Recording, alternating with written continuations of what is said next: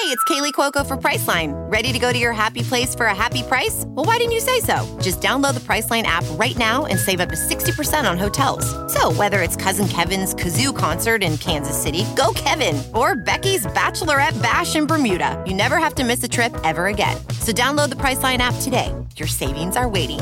Go to your happy place for a happy price. Go to your happy price, Priceline.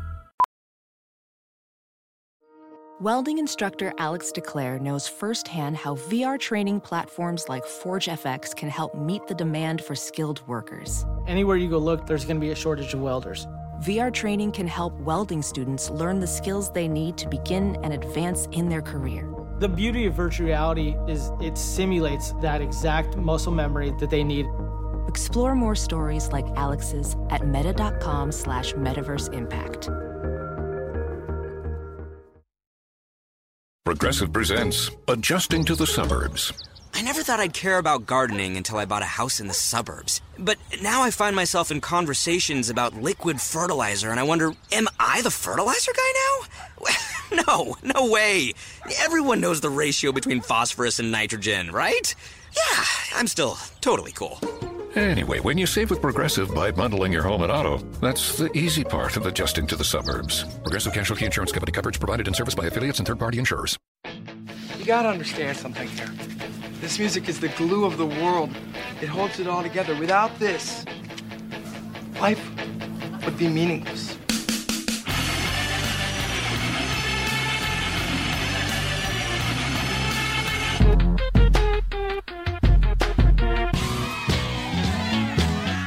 What are you getting so crazy about? It's just music.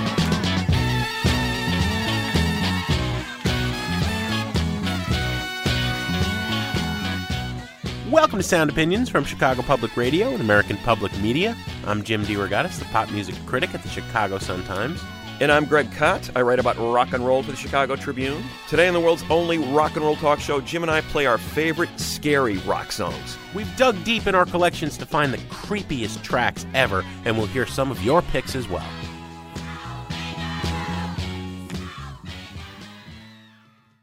You're listening to Sound Opinions, and now it's time for some music news.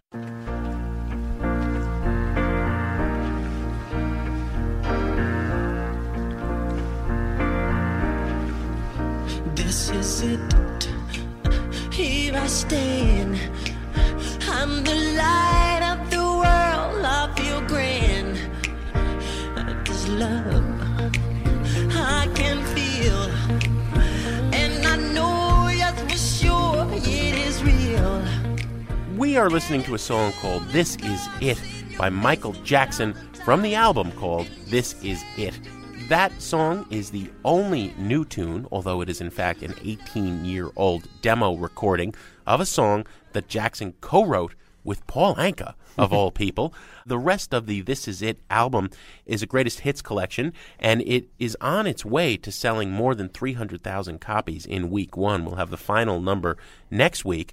So there's This Is It the song, This Is It the album, and This Is It the movie, which is really what everybody's been waiting for, and you saw it, Greg.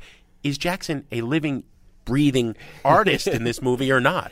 Well, he's very much alive in this movie. It was the only glimpse, perhaps, we're going to get of Jackson in his final days as he was about to begin this 50-night residency in London, the big comeback tour, what he promised would be his final tour. He was working on it in earnest. I mean, if you watch this documentary, you see an artist still very much at the top of his game. He was very much involved in micromanaging this performance, from the choice of the music to the choice of the theatrics and the backdrops to his dancing. I mean, we get a close-up look at this guy at work as a dancer, and it's remarkable to see him in this relatively intimate setting. You're not so much impressed with the visuals. I mean, they had these 3D films ready for a thriller sequence in the movie. There's one point in the concert where he was supposed to do he was going to be dropped into a Humphrey Bogart movie, and Bogart was going to start shooting a submachine gun at him. This doesn't really translate that well in the movie. What does translate is you're up close watching Jackson work, and you realize that he is very sharp, very detail-oriented, very much about taking the smallest gestures and turning them into dramatic theater. He's still a great dancer. So the questions about his ability to physically do this, I think are somewhat put aside, because what you see is Jackson was really working hard at this stuff. He's going through these rehearsals with his dancers, and he's leading the way. But you haven't mentioned his voice. It's interesting because you really don't know, is his voice, what kind of shape it's in. I mean, they could have certainly overdubbed things. Yeah. They could have used backing tracks. My sense of it is that the voice was okay. It wasn't spectacular. There are moments in the film where he does stop and say, "Hey, listen, you're hurting me here. I shouldn't be singing this much right now before this tour starts." So there is a little bit of presaging of what was about to happen to him. But my sense of it was that he was still very much on top of his game, and this concert had the potential to be the comeback that he hoped it would be. In other words, put the focus back on his music rather than on all those scandals that had been troubling him for the last 2 decades. Well, I'm really surprised to hear your enthusiasm, Greg, because I was dubious that this would be of much worth because, frankly, Jackson's last 3 studio albums were disappointing. You and I have discussed that, and his legacy has become so muddled with the personal scandals overshadowing the art. You're saying he was on the verge of really reclaiming his musical past, and people should see this movie? To call it a documentary is overstating it, because you're not really going to get a better feel for Michael Jackson as a person, but as an artist, this is a pretty intimate glimpse of what he does best. And you can see him transform. When he goes from just sort of being this figure on this stage talking to people, it's one thing, but when he starts to dance and move and sing, he's transformed into this artist, and you kind of get a glimpse of why people cared about him in the first place. So yes, I think it's extraordinary in a lot of ways. It's kind of like perching on Dylan's shoulder in Don't Look Back, in the 60s. That similar kind of uncharacteristic inside look at a great artist at the peak of his game. I think people should see it. A millionaire, I'm a young money millionaire, tougher than Nigerian hair. My criteria compared to your career just isn't fair. I'm a venereal disease, like a menstrual bleed through the pencil and leak on the sheet of the tablet in my mind. Cause I don't write, cause I ain't got time. That is the Grammy-winning track, A Milli, one of the top singles of 2008 by Lil Wayne. Just last week on the show, we played another of his #1 smash hits from last year, Lollipop. This guy sold more records than anyone else last year, 2.8 million copies, and he's one of the dominant forces in hip-hop or American popular music today, both as a producer and a rapper. Now he's going to be a prisoner. In 2007, in the summer, his tour bus was stopped after he played a concert in Manhattan, and police found a loaded handgun on the bus. Wayne tried to deny. Dwayne Carter tried to say, this wasn't my gun, or somebody else on the bus. I didn't know. He was linked to it by DNA. He was facing almost 4 years in jail. Instead, he took a plea agreement, and now he's going to be behind bars for 1 year. At the same time, when he is arguably the most important force on the pop charts today. Yeah, there's no doubt about it. It's a disturbing trend, too, Jim, because in some ways, Lil Wayne's predecessor as the leading hit maker in hip-hop, T.I., is also serving prison time. He's 5 months into his 1-year sentence. He also was arrested on a 2000 felony weapons charge and sentenced to prison. He's supposed to get out in March next year. Meanwhile, there was an interview put out with his wife saying that he's doing good, he's passing the time by working out and just doing the things they do inside. But his fame remains at a peak. He just recently won a BET award from prison, and he's still on the Billboard 200 pop charts. I wonder if there's ever been a public radio show done from inside. Maybe you and I would be a good career move. I was working in the lab late one night when my eyes beheld an eerie sight. For my monster from his slab began to rise, and suddenly, to my surprise, He did the mash. He did the monster mash. The monster mash. It was a graveyard smash. He did the mash. It caught on in a flash. He did the mash. He did the monster mash. Ah, yes, it is one of the favorite times of year for me and Mr. Cott. We both love Halloween, but not necessarily the cartoony kind of Halloween. Bobby Boris Pickett and the Crypt Kicker 5, the Monster Mash, great song, okay, but that is not truly blood-chilling, bone-curdling. We want to dig deep into our collections and play some of the the most frightening rock music ever. Stuff that really should be saved until after the trick-or-treaters, the kids are off the streets, and it's now time for serious adult Halloween. You don't necessarily want to play these songs when the 5-year-olds come around looking for the candy. This is not cartoon-quality scares we're going for here. Jim, I can think of only two faces that we can have on the coin for our coin flip when we decide who goes first. I think Clive Davis belongs on one side. Who should we have on the other? Irving Azoff has got to be on the other. Those are the two most frightening men in rock history. The coin is in the air, and Clive Davis it is. Mr. Cott, you get to go first. Well, thank you. I can only think of one way to follow Clive Davis in terms of the scariness factor, and that is to do a song about cannibalism. You know, pop music is full of these songs exploring dire scenarios, in some cases historic events that were quite tragic. You know, I'm thinking of a song like the Bee Gees doing New York mining disaster 1941 or Gordon Lightfoot's The Wreck of the Edmund Fitzgerald. People put in dire circumstances and their struggle memorialized in song. The song I'm going to play is a true one-hit wonder. In fact, it's amazing. This song actually climbed into the top 40 when it was released in 1971. And it is a song about cannibalism. 3 guys go into a mine, 2 guys come out. Okay? Oh, man. What happens to the third guy, the titular character in this song? Timothy. It was by a group called The Boys from Western Pennsylvania. Interesting anecdote about this song. It was written by Rupert Holmes, the guy who wrote the Pina Colada song. Oh, my God.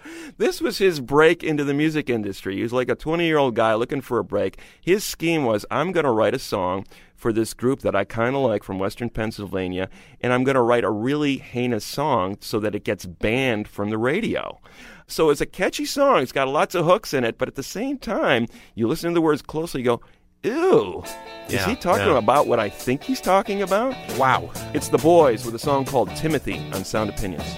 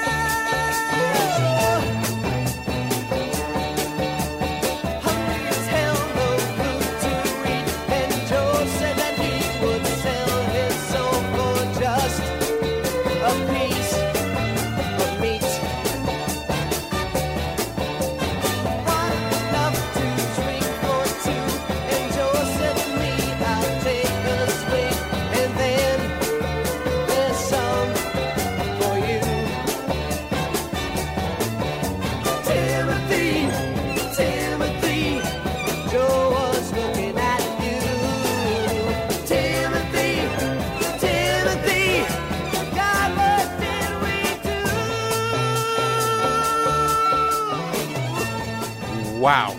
Timothy by The Boys on Sound Opinions, Mr. Cott's first choice for a truly scary Halloween rock song. You're sick, Greg. Cannibalism, where do you go from there, right? I'll tell you what, you know, I have a problem when we do shows like this. I always come up instantly with a list of 50 songs, and I want to play them all. And even if I knocked you out and did the whole show myself, I wouldn't get them all in. So I have to make it a little harder. In narrowing down my list of the scariest rock songs ever, I wanted to take songs that were great and scary on their own, and then became even more horrifying when they were used in film soundtracks. So I'm going to do movies and music. This is a quadruple feature. You're gonna, if you show these 4 movies on Halloween night, you won't sleep for the rest of the year. Trust me. And my first pick is from one of my choices of a director who has used rock music better in his films than anyone else in history. I'm talking about Jonathan Demme. I think he is a true genius in this. Think back, Silence of the Lambs. great movie, right? Right. Incredible movie. The first time you enter the psychopathic killer's lair, the camera moves very, very slowly through that incredibly creepy basement, and the bugs are flying, right? Mm-hmm. And it's dark, and there's weird cobwebs and like weird human parts and stuff. You don't know what's going on. And it goes along the floor, and it goes up and over the well, and the victim, his next victim, is in the well and his captive. There is a song playing. It is by Colin Newman of Wire from his first solo album, A to Z, as they say in the UK. And it's a brilliant choice because it's really obscure, English art punk band, the guy's solo album, but it's perfect because the only lyric that Demi uses is from the end of the song and chanted over and over in a mantra-like, creepy fashion is the line, "Retained your sense of humor." Absolutely brilliant. This is Colin Newman's Alone on Sound Opinions. Alone,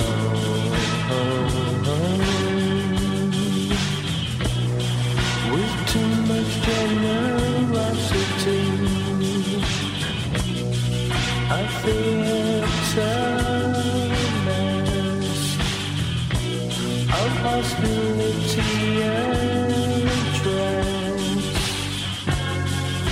Assaults of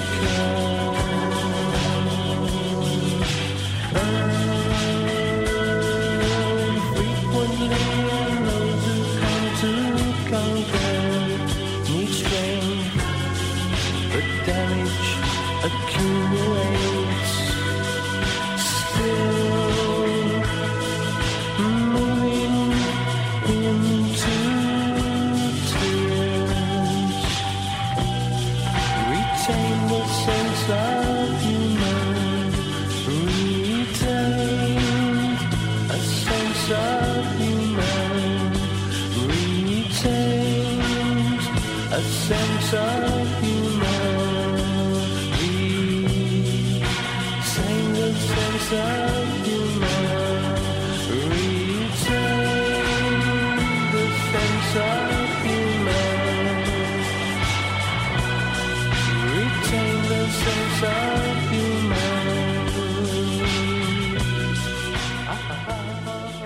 Oh, I got goosebumps right now. Colin Newman's Alone, as heard on the soundtrack of The Silence of the Lambs. Yeah, context is king, right, Jim? Oh, yeah. That's pretty creepy stuff. Next, I want to play another song that exhibits a long-standing tradition in music of the 20th and now the 21st century. There is nothing more tragic, nothing more horrible than singing about the death of a child. These songs have been with us for centuries, obviously. If you pick up the Harry Smith folk anthology, you will hear a number of songs in which these country soul singers, mountain soul singers, mourn the death of a child. The big black snake bit my child, and she died. Of course, there's Ween's Spinal Meningitis Got Me Down. Yeah. That's too creepy even for me. And then the ones where there's a little bit of mental illness involved, where a parent kills their own child. It gets even creepier and scarier.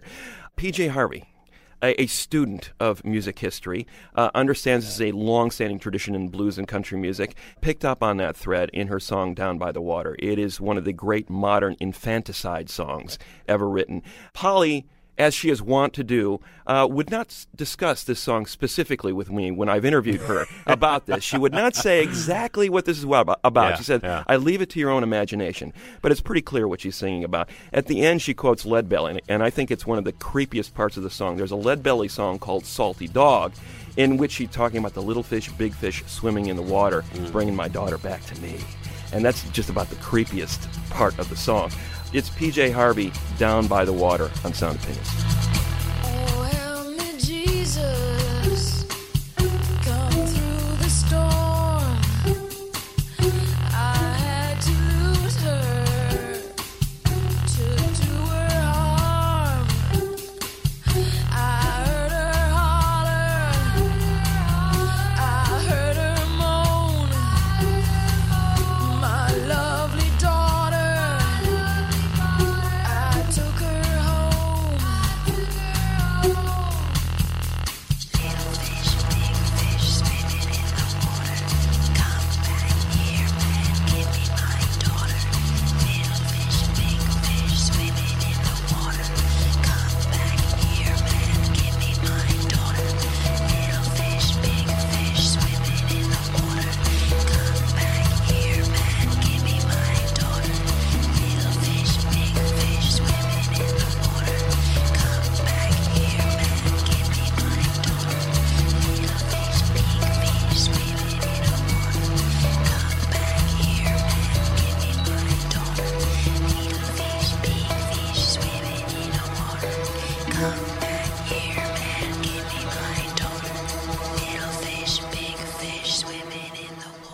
Down by the Water from PJ Harvey on Sound Opinions. We're going to continue counting down our scariest songs in rock, and we're also going to hear some of your favorites. That's in a minute on Sound Opinions from Chicago Public Radio and American Public Media.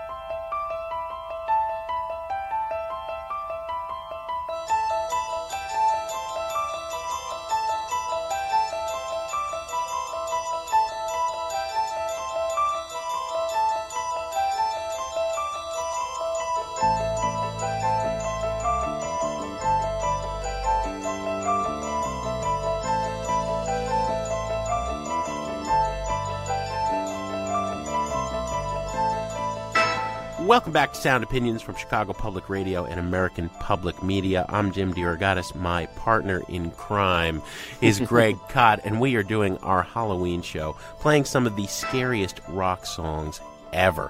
I have further limited myself. It has to be a great scary rock song from a great scary movie. And this, of course, is the theme from The Exorcist, otherwise known as Mike Oldfield's Tubular Bells. I will share with you, Greg Kot, because I know that you were a young Catholic altar boy, as I was.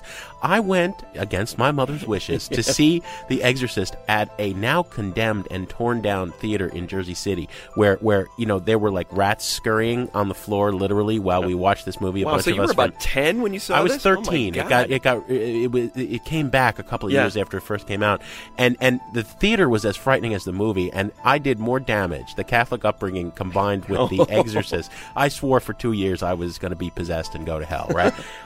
Oldfield is a genius. You know, at a time when there were 2-track recorders, he hit upon the idea of putting a few pieces of cardboard over the recording head and essentially created his own orchestral composition with Tubular Bells. And then for the film The Exorcist, a short section of the intro of his piece was used and has been forever associated with that movie. It's a brilliant pairing of great music and a great film, although I would encourage you need to own the entire original Tubular Bells album, 25 minutes each side. It's just brilliant. I love Mike Oldfield.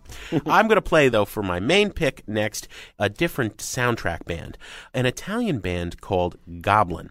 They were progressive rockers in the early 70s, very much inspired by Genesis and King Crimson.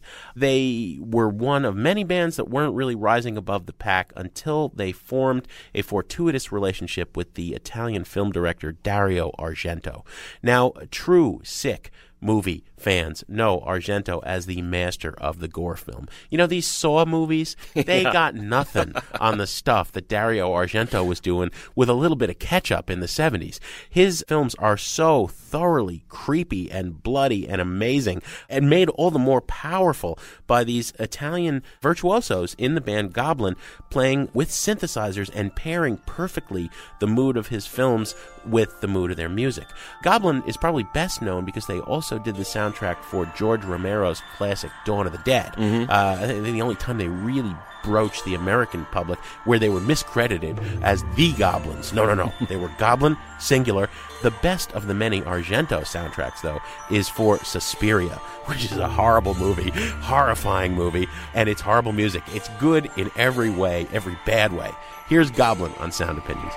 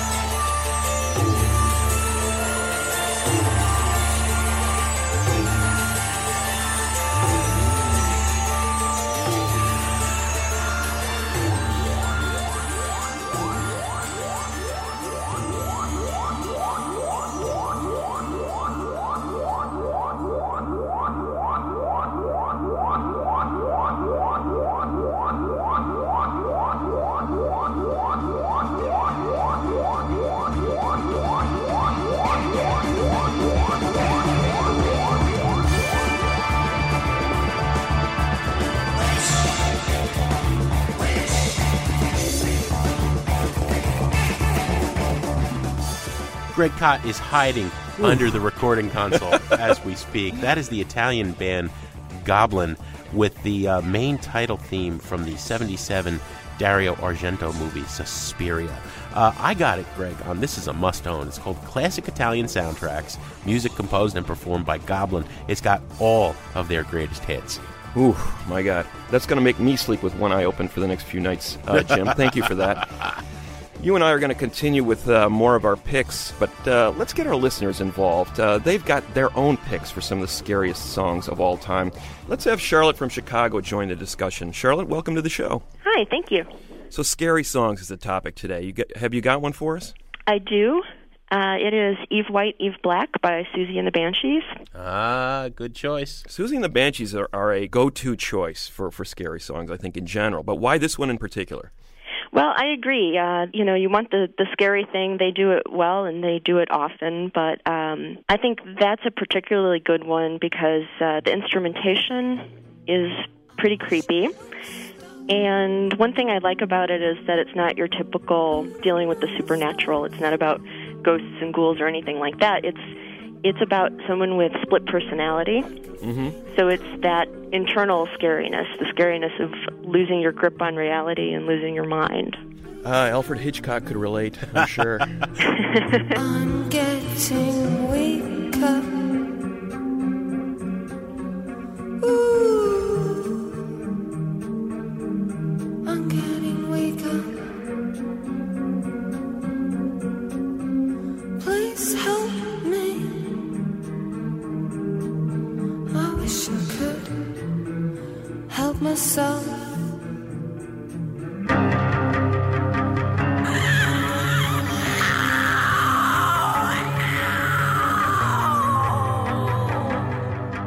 Man, a few bars in, I'm already creeped out. The immortal, possibly undead Susie Sue. All these kids wandering around today thinking like Twilight is good and creepy. You know, it's like, man, they need to hear Susie. Now, Charlotte, you got to fess up. Is there a little goth in your past? A little bit. An unrepentant Susie fan. I know that it was very out of fashion for a while, but I never denied my love of Susie. And nor should you. Absolutely. Thank you, Charlotte, for being our guest on Sound Opinions. Oh, thank you.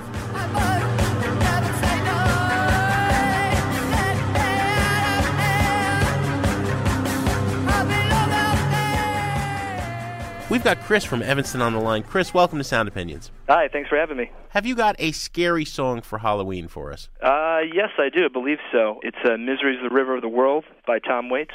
He's scary. I find Waits scary in general. But why this song in particular? I don't know. I'd have to say, first off, kind of that clarinet marimba combo in the beginning, to me, is just extremely kind of just nerve-wracking, and just I find it very scary. I think the other reason would be also the drums in the background. I mean, it sounds like he hired the drummers from Indiana Jones and the Temple of Doom or something. It's just unreal, you know. I think that plus also the growl that he has. I mean, he's always got a pretty good growl going, but in this one it just seems like he takes it to another level.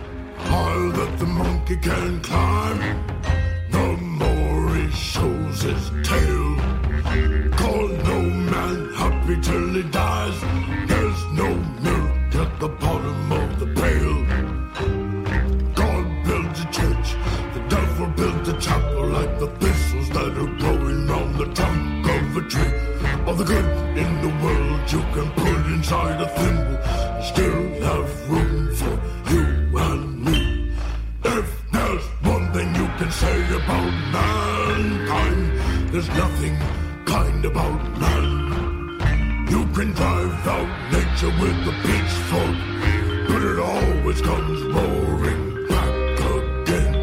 Misery's the river of the world. Misery's the river of the world. Misery's the river of the world. Yeah, that's pretty frightening. Any song by Tom Waits could be interpreted as somewhat frightening. I mean, if you listen to it without maybe paying attention to the lyrics, you go, man, that's a scary sounding dude. But Chris is on to something with the marimba, because if you think back to all those Raymond Scott soundtracks for the Warner Brothers cartoons, inevitably when there's a skeleton, you have the marimba, because like the bones are you know what I'm saying, that's Chris? True. Yeah, that's true. And the combination of the marimba and the clarinet, there's a combination you don't often say when you're talking about a rock song. So, pretty cool choice there, Chris. Thanks for being our guest on Sound Opinions. Yeah, sure, appreciate it. There's no milk at the bottom of the pail. God tempers all the winds for the new shorelands. The devil knows the Bible like the back of his eye. Okay, Jim, I got another one for you, another scary song. And I'm going to take this one from the much maligned genre of gangster rap. I think a lot of people view this area of hip-hop as a money-making venture that has been corrupted. But when it was originally emerging out of the West Coast in the late 80s, early 90s, I think it had a lot to say about what was going on in urban America. And one of the best purveyors of that particular sound were the Ghetto Boys, actually out of Houston. There's a song called Mind Playing Tricks on Me, in which the three principal MCs in the group, Scarface, Willie D, and Bushwick Bill, all trade verses. And what they talk about is everyday life in the East Ward of Houston, one of the toughest ghettos in the country. And they talk about these everyday scenarios where even the smallest gesture, even the most commonplace gesture is perceived as a threat. And it creates this atmosphere of paranoia, so that everything you do is done in an atmosphere of fear.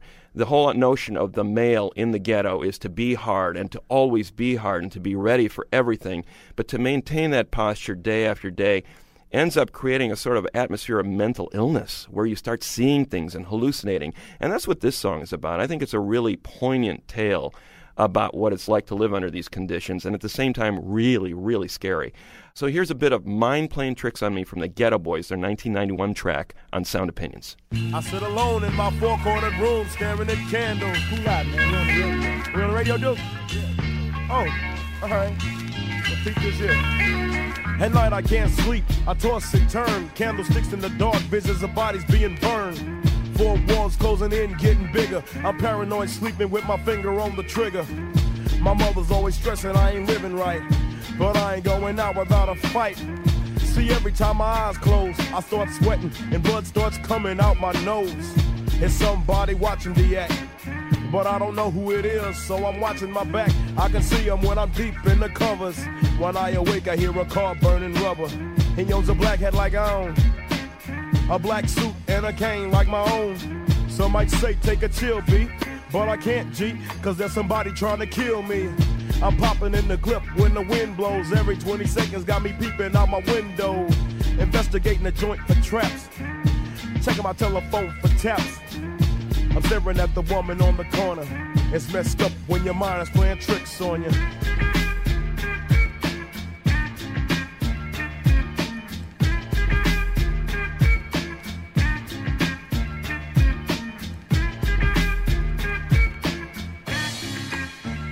I make big money, I drive big cars, everybody know me. It's like I'm a movie star, but late at night, something ain't right. I feel I'm being tailed by the same sucker's headlights. Is it that fool that I ran off the block? Or is it that clown last week that I shot? Or is it the one I beat for $5,000? Thought he had cane, but it was gold, man, a flower. Reached under my seat, now I'm popping for the suckers. Ain't no use to me lying, I was scared than a monster. Took the left in the Popeyes and Bell Dot quick. If it's going down, let's get it over with. Here they come, just like I figured. I got my hand on a chrome-plated trigger. What I saw, I'll make you start giggling. 3 blind, crippling, crazy senior citizens. I live by the sword. I take my boys everywhere I go because I'm paranoid. I keep looking over my shoulder and peeping around corners. My mind is playing tricks on me.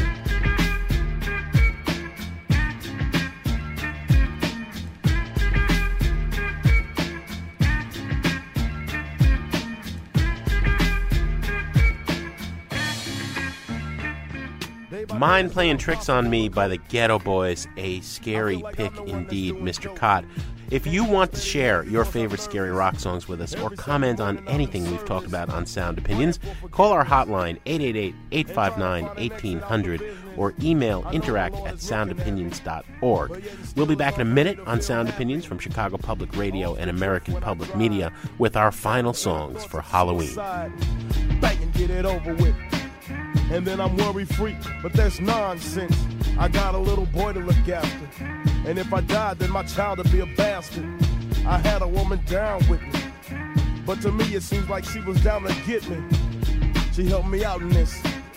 But to me, she was just another chick. Now she's back with her mother. Now I'm realizing that I love her. Now I'm feeling lonely.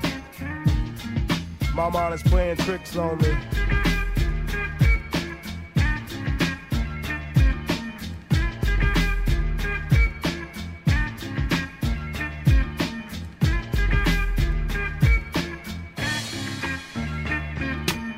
This year Halloween fell on a weekend. Me and Ghetto Boys are trick-or-treating, robbing little kids for bags, till an old man got behind our rags. So we speeded up the pace, took a look back, and he was right before our face. We were in for a squabble, no doubt, so I swung and tried to take him out. He was going down, we planned, but this wasn't no ordinary.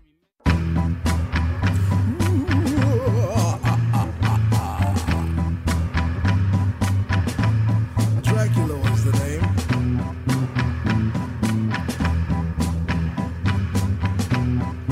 And the boogeyman is my fame. I got a monster in my closet. Someone's underneath my bed. The wind's knocking at my window. I kill it, but it's already dead. Welcome back to Sound Opinions from Chicago Public Radio and American Public Media.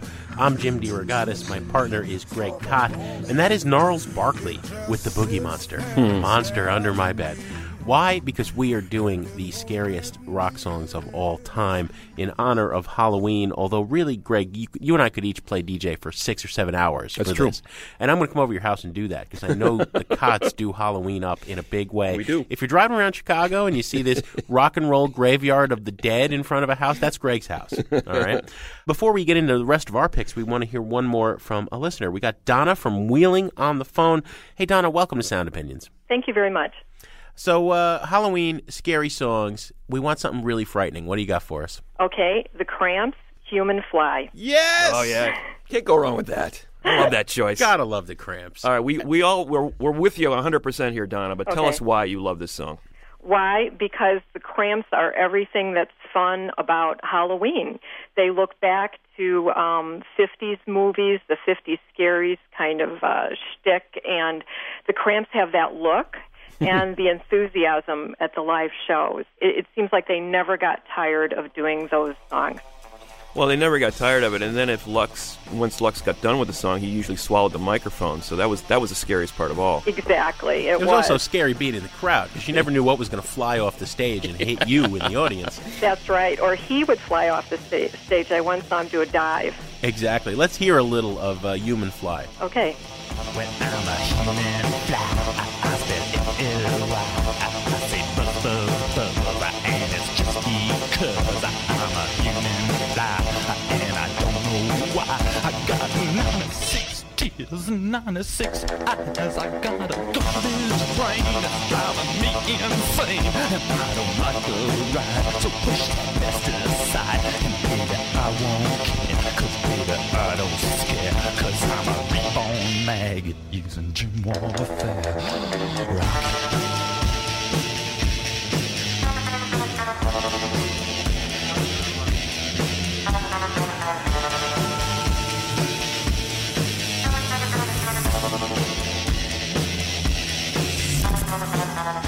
That just brings back so many cool memories. I mean, with names, what was it? Ivy Rorschach, right, on treble tone guitar, Lux Interior. Wasn't Nick Knox the drummer? Yeah. They should be in a Halloween movie. Well, that's the perfect song choice, too, because, Greg, when we memorialized Lux Interior, when he died not all that long ago, that was the song we played. Because that's sort of that's the first stop you got to go if you're talking about the Cramps, I think. Absolutely. So you're going to be cranking this for the Halloweeners when they come by your house? I Donna? definitely am. And it's great because now with YouTube you can watch old videos and things like that, so I'll probably have that on in the background. Excellent. Great. Thanks for coming on the show, Donna. Thanks so much. It was fun.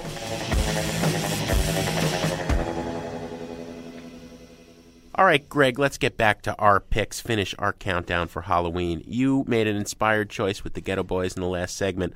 I'm going to do an even more frightening, I think, hip-hop pick because it's less obvious. I mean, the Ghetto Boys, there was an element of hype when they came out. They were trying to be the scariest hip-hop crew ever. Wu-Tang Clan was not. Wu-Tang Clan was shrouding themselves in mystery and enigma on Staten Island, but fascinated with Japanese culture and in particular the lore of the samurai. Now, I am making things more complicated for myself because I'm not just doing great songs. I'm doing great songs that became part of great horror movies and were all the better for it. So it has to be a great movie, has to be a great song. I'm going to play something from Ghost Dog. Now, Ghost Dog was that 1999 film by Jim Jarmusch, starring Forrest Whitaker as an assassin, a horrifying guy who killed without remorse, yet lived with the code of the samurai, had a certain moral ethic, albeit a twisted one.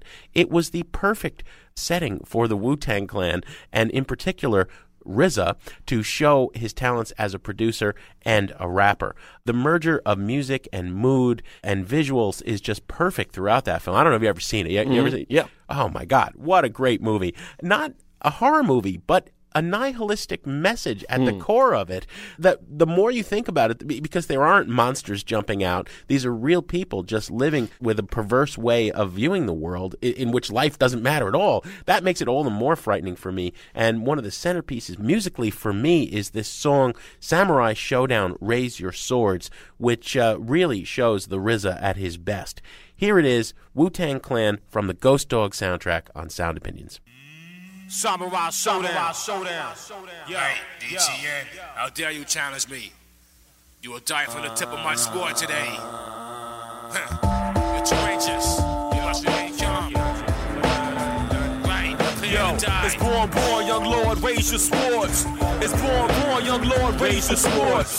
It's born, young lord, raise your swords. It's born, young lord, raise your swords. Hurling from the slums of Shaolin. Golden claw talent, twirling one swirl of the fatal sword, split your island. Root killer bees, stingers back on the swarm again. The alarm again, shakes direction, weapon deflecting, blows connect like opposite sides of magnets. Still fragments being chipped off a slinging sword slash with the force of being crashed in your dashboard. With no airbag, he drove a 99 Jaguar. Quick to pick a lot, lick a shot. Respect the Bloods and Crips a lot. Plus the guard from Watt sagging in the seat. Plastic moon beats. Trying to plot his next hit. He took a drag off the 8 elements that compose atmospheric gas. About to let off his sword in full blast. Kept his mind focused, meditating position half lotus. Avid sport novas couldn't match his magnum opus. Deluxe stroke. Sun moved like a ghost. Struck in an instance, unnoticed like a lamppost. Radar shot precision gunfire. Explode to his clips unload. It's the samurai code. It's born, young lord, raise your sword. It's born, young lord, raise your swords. It's born, young lord, raise your swords. It's born, young lord, raise your swords. It's born, young lord, raise your swords. Time for everyone to go record. It's born, young lord, raise your sword. Time for everybody to go accord. Crept in silence, still win. Chrome silencer screwed on tight, kept the gunshots concealed in. We attacked full-fledged with Chicago broad red bandanas tied tight around our heads. Swing with the force of a sledge. Single edge, stainless steel blade, chopped the wedge to this analog derelict's head. We even thought that he could go against the truth and the gods and fought back from the will of Allah. You'll be facing the firing squad of 1,000 archers out to mark you. The milk top Scully King box bullets like jelly beans. Birds in my nest resting up on the telly scene. Murderous rap track to me is legal felony. Can't accept what you analog cats be telling me. I get the verbal weapon, won't hesitate for 1 second to break your back like Big Jack from Tekken. It's born, young lord, so raise your swords. It's born, young lord, raise your swords. It's born, young lord, raise your sword. Man, oh man, Samurai Showdown, Raise Your Swords by the RZA and the rest of the Wu-Tang Clan from Ghost Dog. Mr. Cott, you got another frightening pick? I do, Jim. I think there's no more frightening genre of songwriting than the voice from the grave coming back to haunt the living. Yeah. You think about that classic country song, Long Black Veil, or even something like Neil Young's Powderfinger, where a dead man is talking to you, essentially. Yep. In that tradition, Tori Amos's interpretation of an Eminem song. Now, remember when Eminem hit the scene in the late 90s, his debut album caused all sorts of scandal and sold bazillions of copies. Yeah, as he fantasized killing his wife and hurting his mother. Exactly. And the song 97, Bonnie and Clyde, was one of his biggest hits from that record. In that particular song, it details the butchery of his wife, throwing her in the trunk and then driving her to the dock to throw her body into the lake, all the while his daughter sitting in the seat beside him. So he's placating his daughter while the daughter's mother is in the trunk, and he's having this conversation. Well, without changing a word of the narrative, Tori Amos takes the song from the perspective of the mom in the trunk, and she's overhearing this conversation. Basically, her husband turning her daughter into the accomplice in her own murder. A really scary and chilling perspective on that particular song. Tori Amos covered it in 2001 on an album called Strange Little Girls. It's her version of Eminem's 97 Bonnie and Clyde on Sound Opinions. Baby, your dad loves you. And I'm always gonna be here for you, no matter what happens. You're all I got in this world. I'd never give you up for nothing. Nobody in this world is ever gonna keep you from me. I love you.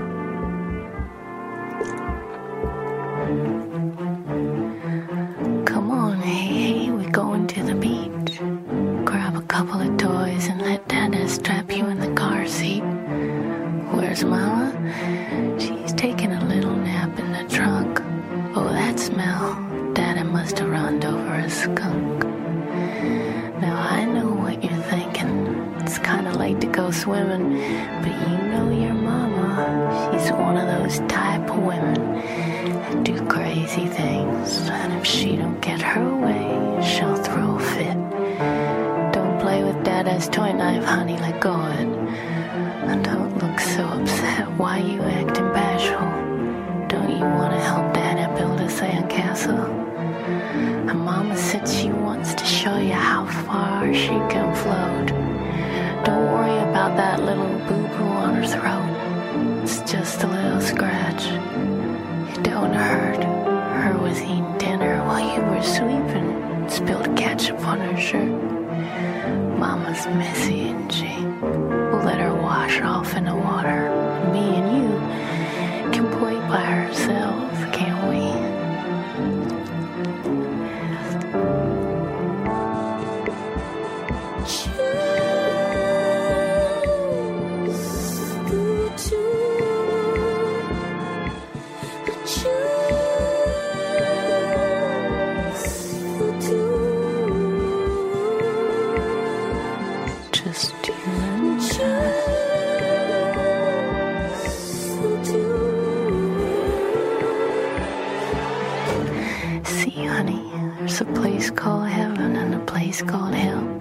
There's a place called prison and a place called jail. And Dada's probably on his way to all of them except one. Because Mama's got a new husband and a stepson.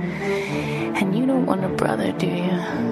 Maybe when you're old enough to understand a little better, I'll explain it to you. But for now, we'll just say Mama was real bad. She was being mean to Dad and made him real mad. But I still feel sad that I put her on timeout. Sit back in your chair, honey, quit trying to climb out. I told you it's okay, hey, you wanna papa, take a night-night, and a cuckoo, or make cuckoo, caca. 97, Bonnie and Clyde, Eminem song as done by Tori Amos. You're a sick man, Mr. Cott. People think I'm twisted. That but gives me the chills. You outdo me sometimes. I'll lift things up slightly for my final Halloween pick, okay? David Lynch, of course, is one of the most visionary film directors in American history. I mean, nobody sees the world as oddly as Lynch. And everybody talks about, Twin Peaks and that creation. Blue Velvet, though, to me, is his masterpiece. 1985, that movie creates such a sinister world, and it looks almost normal. And it's only when you dive in a little deeper, like that opening sequence where the camera goes like into the anthill, right? That just under the surface is where things get ugly. The perfect merger of music and mood in that film is with Julie Cruz. Originally, David Lynch wanted to use a song for a key scene, This Mortal Coil, the industrial dance band's version of Song to the Siren by Tim Buckley. But it was way too expensive for him to get the rights to. So he turned to the guy who was doing his music, the great composer Angelo Badalamenti, and said, can you write something in that style? And I want the voice of an angel to sing the song. Badalamenti had done some theater in New York with Julie Cruz, who really does have one of the most ethereal voices in pop history. Everything she sings sounds as if it's a breath, either exhaling or inhaling. And she sang this song, Mysteries of Love. Lynch wrote some of the lyrics. Badalamenti wrote the music. She delivered it. She would go on to have a big hit with some of the songs that were included in Twin Peaks. But to me, this is the perfect collaboration. It's called Mysteries of Love. It doesn't talk about murder, but it's something ain't right. Just something is a little off. Sometimes a wind blows and the mysteries of love come clear. I don't want to think too much about it. Just like Blue Velvet, I just want to experience it. Here it is on Sound Opinions.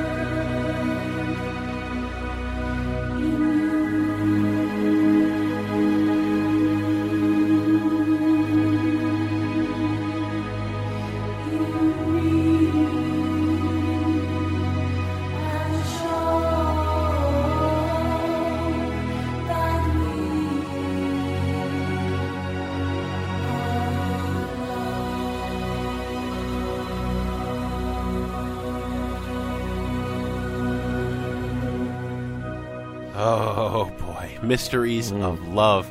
Julie Cruz, David Lynch, Angelo Badalamenti, wrapping up our Halloween picks for this year on Sound Opinions. This may have to be an annual tradition, don't you think? I think so. What do we have on the show next week, Mr. Cott? Next week, Jim, we're going to have a live performance and an interview with Grizzly Bear, one of the top rising bands of 2009. Sounds good, Mr. Cott. I'm looking forward to that one. As always, Sound Opinions this week was produced by our spunky and spectacular team of Jason Saldana and Robin Lynn. And our executive producer, our fearless leader, was Tori Southside Malatia, a man who, as coincidence would have it, and this is fact, just like Bob Dylan, was born in Duluth and moved to Hibbing at age 6.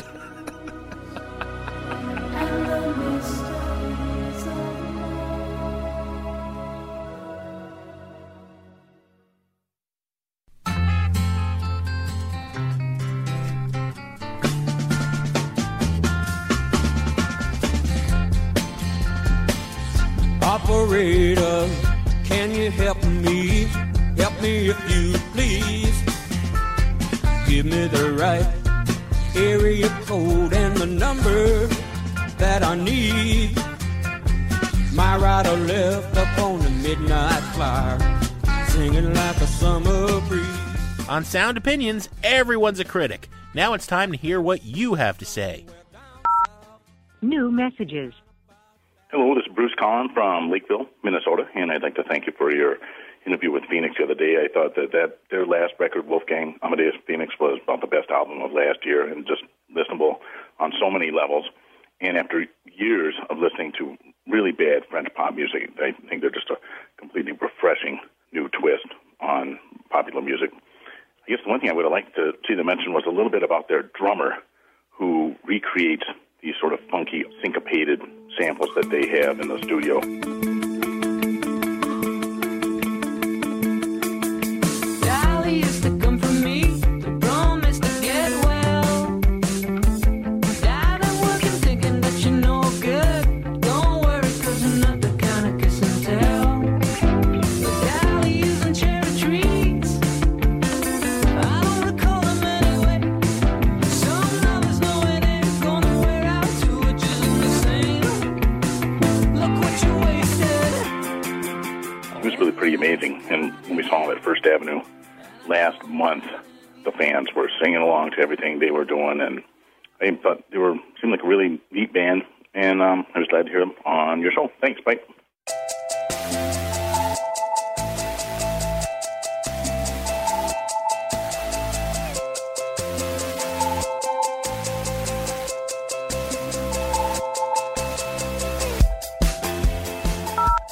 Hi, this is Ruby. I'm calling from Chicago. I'm calling about the Phoenix show that you just did. And I had been watching this car commercial for days or weeks now, wondering who is that band, what's that great song, and then here they are on your show. It was a terrific interview and performance.